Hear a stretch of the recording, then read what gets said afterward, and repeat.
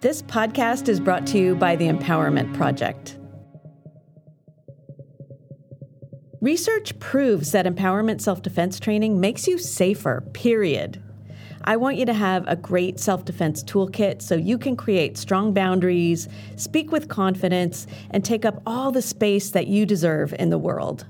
We'll hear stories from survivors and find out what worked for them and why. We'll interview leaders in the field and talk about tips, concepts, and really easy things that you could do to make yourself safer and interrupt the cycle of violence. I've taught self-defense classes for over 30 years, and I promise to teach you everything I know. Ultimately, I'm going to want you to get some in-person training, but a great empowerment self-defense class is more than just the physical skills. The list of things I want to teach you is endless, so let's get to it. My name is Sylvia Smart, and welcome to the Empowerment Project. Welcome back, listeners. I am so glad you're here. Today's episode is about one woman's journey from early assault into empowerment. I want to forewarn you that there will be stories that they might be hard to hear. There's going to be a lot of good stuff too. Of course, the healing and the growth. But sometimes just hearing someone else's story can start to feel familiar. Sometimes hearing what happened to another person can cast a new light on something that happened to you. You might see that something you were minimizing was actually an assault. This can be hard, and it can bring a reckoning. So just keep reminding yourself that you are not alone. The reason my guest and I are here today is because we both believe that through survivors telling our stories, there is community, there's healing, there's connection, and ultimately there's empowerment and strength. My guest is a survivor and has embraced a journey from darkness and shame into light, into empowerment and service to others. She's helping to create a safer world for everyone. As you listen, do the things we talk about. Pay attention to your body, take deep breaths, and stop listening if you need to. You can always come back later. You taking care of you is essential with this episode. By the way, paying attention to what's happening for you and taking care of yourself does not make you weak. It makes you courageous. And now I get to introduce Julie Ballou. Julie produces a podcast called Rape the Podcast. It's about how her town, Springfield, Missouri, responds and supports or doesn't support victims of sexual assault. It's a really good listen, and without giving away too much, her investigation has had a really positive impact. Her hope, as she dug around and spoke with lots of different people, was to keep her town accountable so that survivors will have better experiences in the future than they were having when she first started.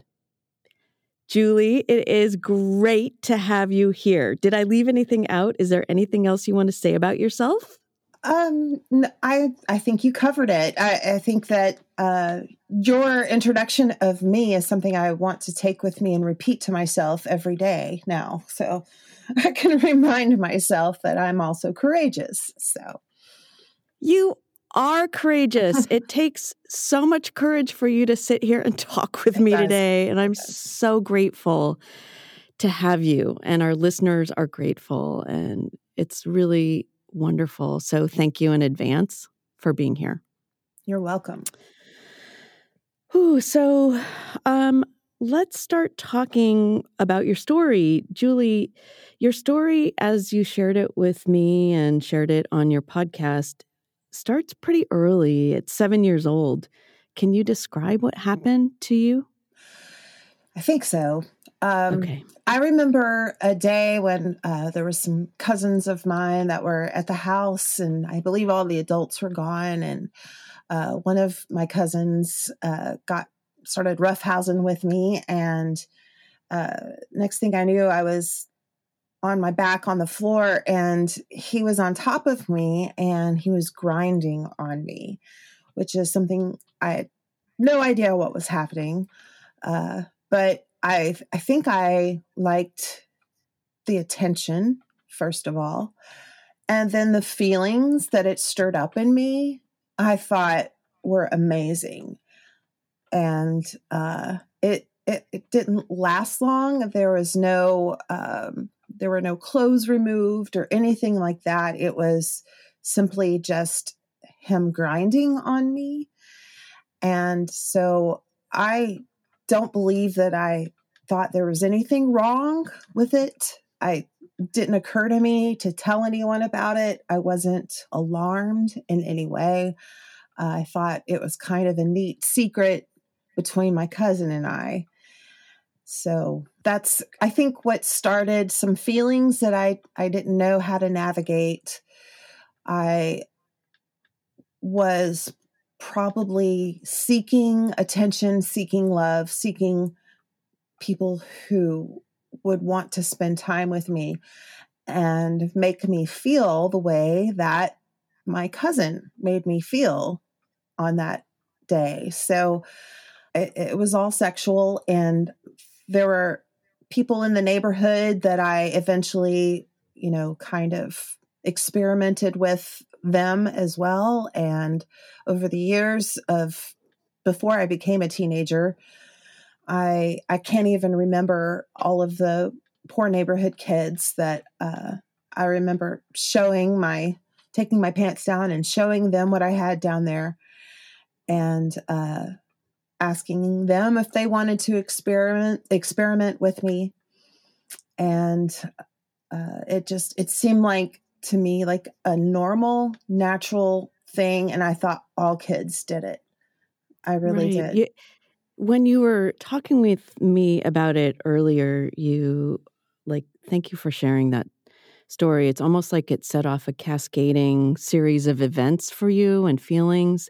You shared with me when we talked on the phone that I think you said you were a horny kid, like always on the lookout for sex. Mm-hmm. And, we talked a little bit about how incest or sexual assault at an early age can sexualize a person. And there's a name for it. This early trauma can lead to something called trauma bonding. And what that means is that the victim internalizes what happened as caring and love and attention, which can lead and often leads to a whole pattern of future abuse. It's quite common, actually. And when you shared your story, that's what it made me think about. And I know this is a hard topic to discuss. And so, again, I just got to say thank you for sharing your story so generously with me and my listeners. And listeners, again, just remember to take care of yourselves because this is some really hard shit to hear. Breathe, stop listening, call a friend. But back to you, Julie. Can you share a couple of instances that illustrate how this works or how it worked for you? Like, what are some other relationships you had? You talked about then going on and seeking this and sharing yourself and being sexualized and how, yeah, if some stories that you would feel comfortable sharing how this realized itself in your life. Well, on the Rape the Podcast, I tell the story of what I thought was my first sexual encounter. I just didn't count the ones before, I don't think. And they didn't matter to me. But so at the time I was 12 and I was in love with a lifeguard who was 17. And I talked on the phone with him for hours about sex and what it was going to be like when we had sex. Can I just interject something? Yeah. So you're 12. Yeah. And he's 17. Exactly. Yeah. Okay, thanks. Yeah. It's weird now that I look back. But at the time, I just thought, well, obviously, I'm an adult now and I can handle all of this. And I, should be desired and wanted by much older men because I looked older too. I developed very early and I flaunted that to as much as I could. But anyway, that summer we had gone to Florida to see some relatives, and different relatives than the ones from when I was 7.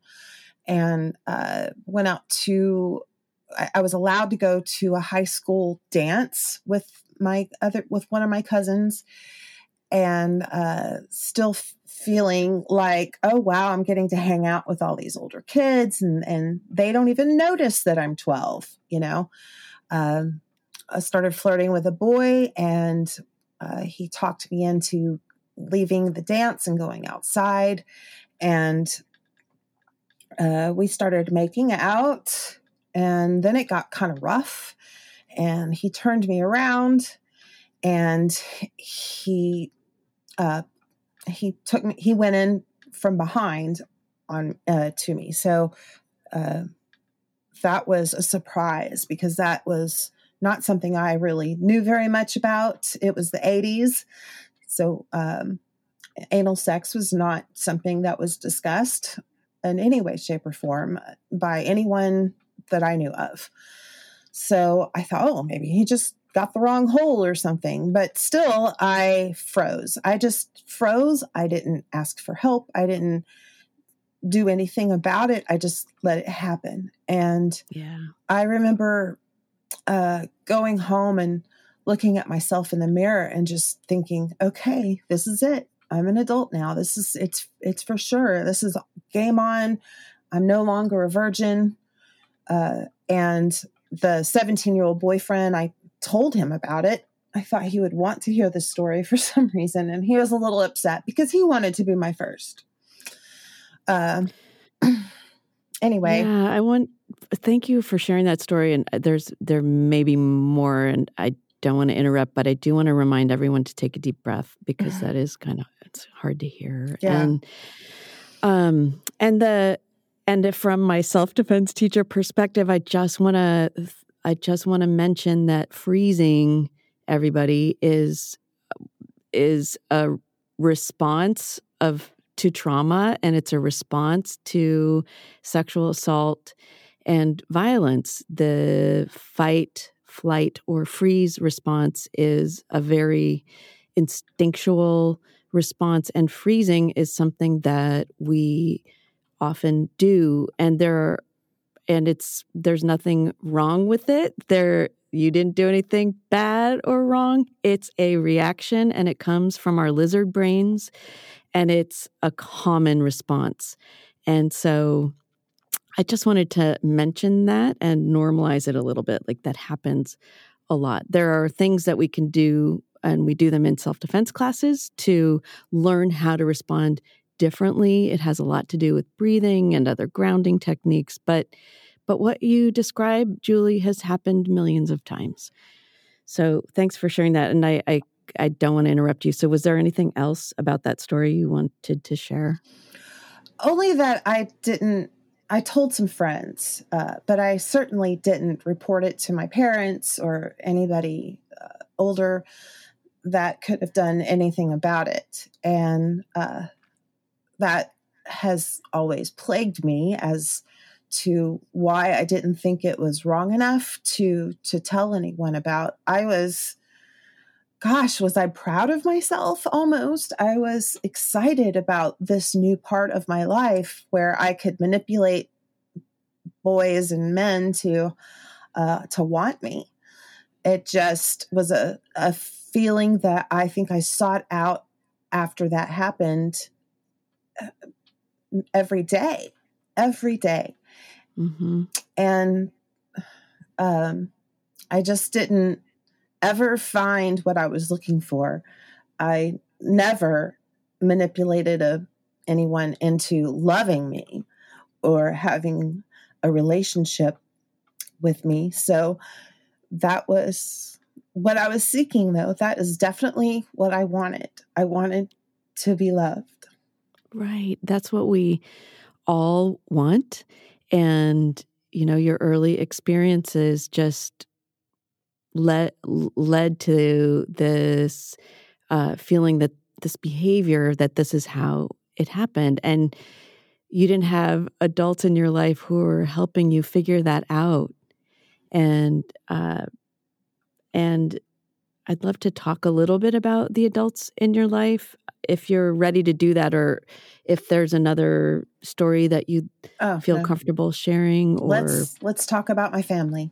Okay, so I'd love to have you, again, gosh, the courage that it takes to share these stories is so awesome. And Julie, the other thing I want to say is, as we share these stories, and this, as we share these stories, we're in this vulnerability and this courage, we're reaching out to others and creating connection, because we're not alone. There are other people who experience these kinds of things and are currently. And so for you to share your story means there might be someone listening who starts to think about what they're doing and how their life is going and things that have happened in a new way to create a different path forward into empowerment. And that is so healing. So thank you again. So if you could talk a little bit more about your family, like, did you ever tell your family about things that were happening? Or at some point, was there something that happened that you did share, like with your mom, for example? And I know that there were, because you mentioned that she didn't believe you, but could you tell us what that was like? Tell us like a little bit about what that whole experience was like. Well, I just know that I, as a mother now myself, that I'm quite sure she had to know something was going on. Right. She had to know that I was behaving this way. I mean, hours on the phone with, did she know who I was talking to? Did she hear what I was talking about? Did she know why I was sitting out in the driveway when I would come home from dates for a half an hour afterwards? Did she, but I mean, she was definitely strict. She's very, very religious and very also protective of her reputation.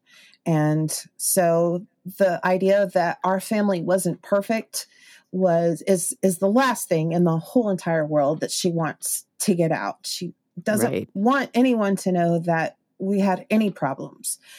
So, and I was the perfect daughter. So I wasn't going to tell her what I was doing, because I knew that would just lead to huge fights. We would get into physical fights too when I was a teenager. And it was about, me staying out too late or sneaking out of the house. And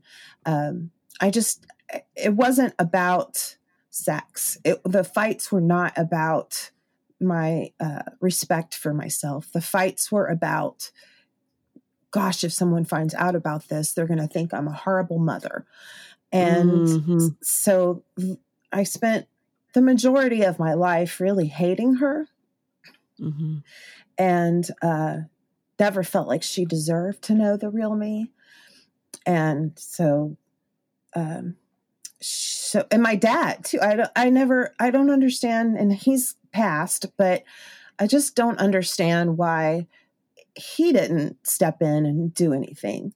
It was it total ignorance, or was it just, if they don't see it, they don't have to think about it? I don't know, maybe a combination, but, the family, my friends, they all knew what I was doing. I boasted about this kind of stuff to people. So how come that never made it back to them? I just, how people talk. I how families gossip, and, or at least want to protect. No one wanted to protect me. No one wanted to stand up for me and say, this isn't right. I didn't know it wasn't right because no one told me. Right. You didn't know, and no one was stepping in. And denial is a really strong response to things that are uncomfortable, and to, who knows what, their own shame, their own insecurities, their own, whatever. But did you actually ever tell your mom or your dad, like, this happened to me? No. Okay. No. I mean, they probably knew about a few instances of a boy getting frisky with me, but it was never about, oh, you shouldn't be having sex because you're too young. That was never discussed. And I never, okay. So I got pregnant though, when I was 18 years old. Mm-hmm. And so that was, then the cat's out of the bag, but there was a lot of shame and blame to go along with that because decided to give the baby up for adoption. And I was basically kept in the house for the whole entire pregnancy without being able to go to church or see friends. Wasn't allowed to go in the front yard. And I did get a job at McDonald's, but it was like 3 towns away. And that way she felt comfortable that no one would run into me and see me in this condition.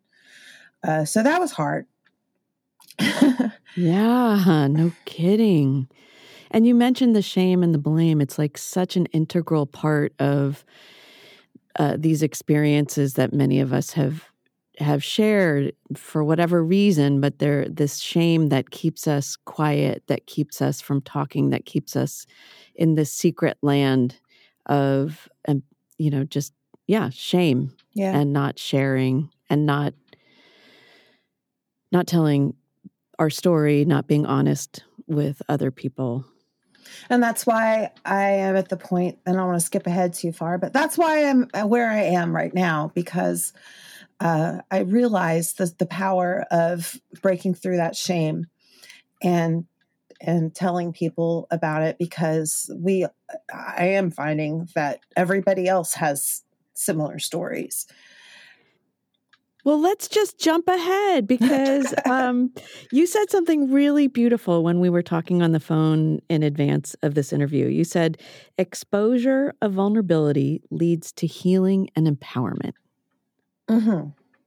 And I loved that. And Brene Brown, who is an author that both of us adore, I probably stole it from her. So, well, who knows? But she wrote, shame derives its power from being unspeakable. That's why it loves perfectionists. We're so easy to keep quiet. If we cultivate enough awareness about shame to name it and speak to it, we've basically cut it off at the knees. Just the way exposure to light was deadly for the gremlins, language and story bring light to shame and destroy it. And so here's a shameless plug for the work of Brene Brown. Mm-hmm. Like, read her. Listen to her podcast. Julie, can you tell us, let's talk about it. Tell us about your podcast and how it came to be and anything else you want to talk about. Okay.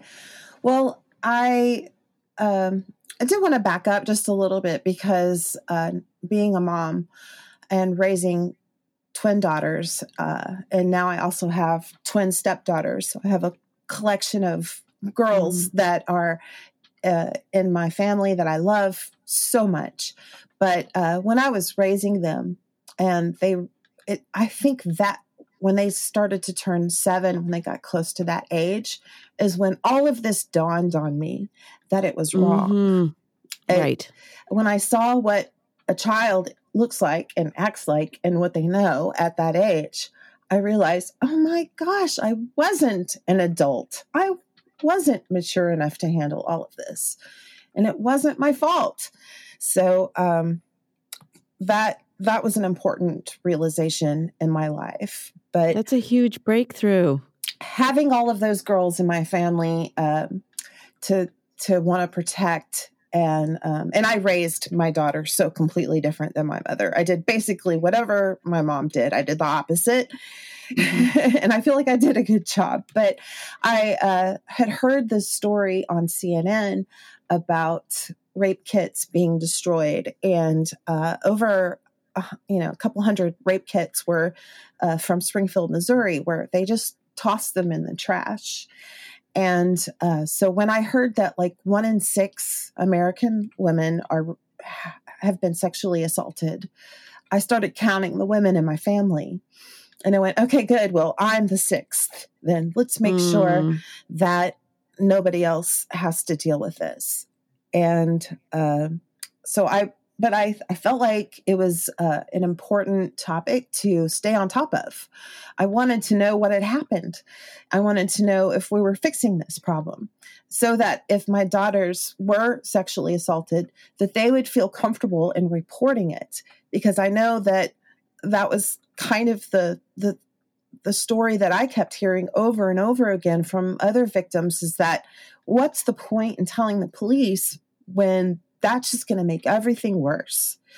So I'd wondered if the police knew that, if that was something they'd even considered, because that part wasn't covered in the story and not even on the local news here. I checked out all of their stories, coverage of the CNN story, and they interviewed people from Me Too Springfield, which was great. And they were very open about, how telling your stories can help heal you, and how hearing other people tell the stories can also help heal you. And I worked in radio for a quarter century, so I had a lot of experience working with audio and stuff. So I had been looking for a topic to cover on a podcast.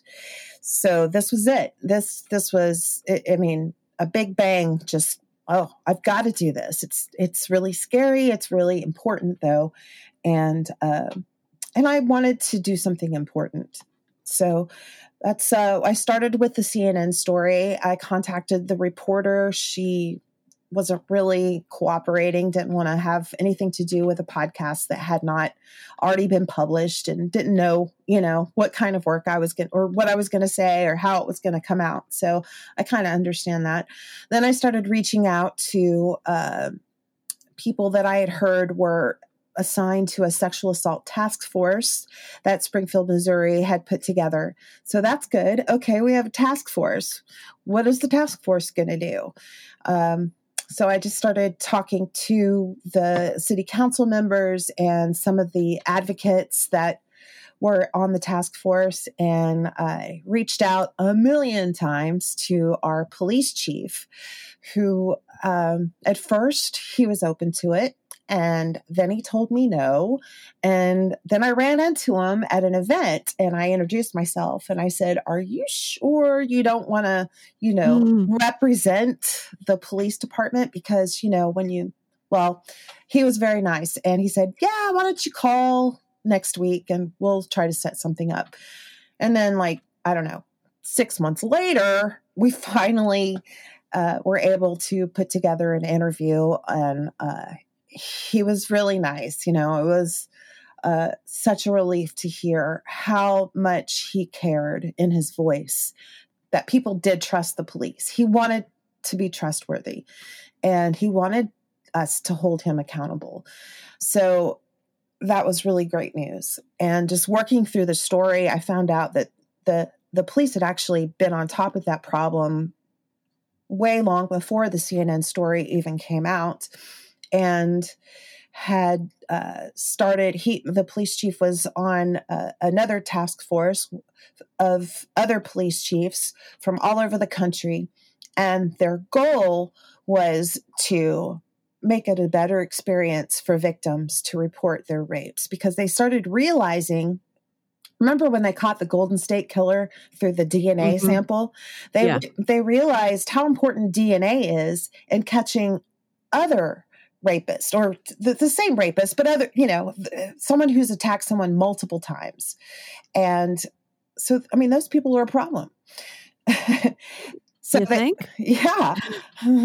But the fact that that rapists are generally going to do it again too, that all of this information was just bothering me beyond anything, because I didn't know about this my whole life. I didn't know that all of this information until I went looking for it. So I was really pleased to be able to give a platform to the fact that we have people, city leaders, especially in this town, who definitely care and they're invested, and they're going to make sure that they do everything they possibly can to make it better for victims. I mean, as far as learning how to be trauma informed and talking to a person who's just gone through something like that, and learning how to talk to them and not blame them and not ask them what they were wearing. I mean, they even went so far as to make special rooms for victims to feel comfortable in. They from the paint on the walls to what kind of chair they're going to sit in. All of that was researched and thought through and made just to make it a better experience. So I didn't know that stuff was going on, which is why I was so pleased to find that out and tell people about it, because I think that would make a huge difference for someone who's just been raped and is thinking, should I report this to the police? Are the police going to do anything? Are they going to believe me? And so it sounds like they are going to be believed. At least in Springfield. Yeah. And, and here's like, can everyone please just do that? Every sheriff's department, every police department across the country, can you please do this? Yeah. Well, it's definitely being talked about by other departments and all over the country. I mean, it's a new thing. It's trauma informed is a buzzword, and they're throwing it around everywhere now. So I know that there are definitely still places where this hasn't even been thought of. And that's why we need to continue to talk about it and let people know that there is a better way and that it's working and that you can do it too. I'm going to tell my listeners again, the name of your podcast is Rape the Podcast, and I will put a link to the podcast in the description of this episode. And then also just a reminder, we have a Facebook group called the Empowerment Project on Facebook, and Julie's a member. So feel free, I'll put a link there also to the podcast, and feel free to go in, and I'm sure, is that okay, Julie, if anyone has some questions for you? Oh, yeah, for sure. It's a safe group. Cool. It's people who have answered our questions. But if you're not part of the group, we want you. So go there, and we share other success stories and information and links from each episode. And so for sure, Julie will see you there. I just wanted to thank you for doing your podcast, because when I started doing research for this, I looked on every platform and I was not having any luck finding podcasts with this topic. So there's very few of us, and that is really bothersome. So I want to encourage everyone else to make a podcast about this topic and find your own angle to follow and just continue to talk about it. Yeah, the more we talk about this stuff, the more it comes to light, and the more we can get things changed and moving and make the world a safer place for everybody. Mm-hmm. And by the way, another plug for Julie is she edits podcasts, and I didn't know that about you, but I will also drop a link to her website. It's called Chick Edits, and she edits podcasts. So if you want to start a podcast, you could be your editor. Oh my gosh, I didn't even think about that. I'm encouraging people to make a podcast. Oh yeah, I edit podcasts, by the way. Oh yeah, and by the way, just, give me a call. But thank you so much, Julie, for sharing your stories, for trusting us with them, for the work you're doing with your podcast and all the ways that you're making the world a better place. Before I say my final thank you, is there anything else that you wanted to share that we didn't get around to talking about that you wanted to mention? Well, I'm going through a tough week because, and I've put this all on myself. I've done a press release about the podcast because it's a limited series. There's only 12 episodes plus a preview episode. And I wanted to get it up on YouTube because I understand that a lot of people in countries where they can't get podcasts, that YouTube is where they go to hear podcasts. And it's kind of hard to put a podcast on YouTube, but you just use, your image from your podcast and you can listen that way. So I kind of keep track of the progress of how other countries are dealing with sexual assault. And there's a movement there as well. It's not just here.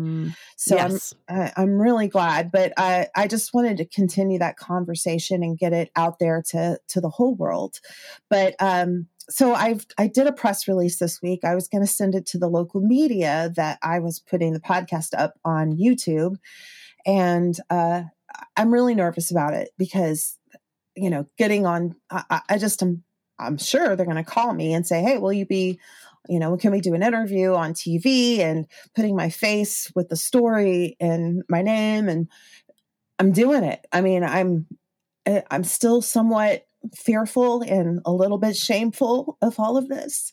So I'm doing it because it's important to encourage other people to do it. And like you said, bring light to this darkness so that the perpetrators, so that the future sexual assaulters don't think they're just going to get away with it because they think we're too scared to talk about it.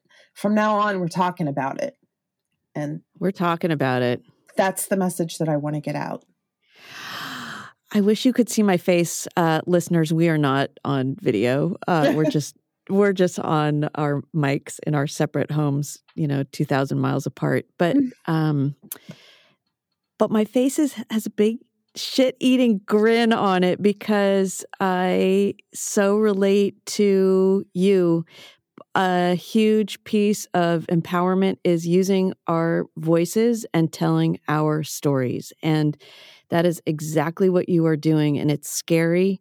I had sleepless nights when I was thinking about this podcast myself. Mm-hmm. And the first time I pushed post, I was like, oh my God, why did I do that?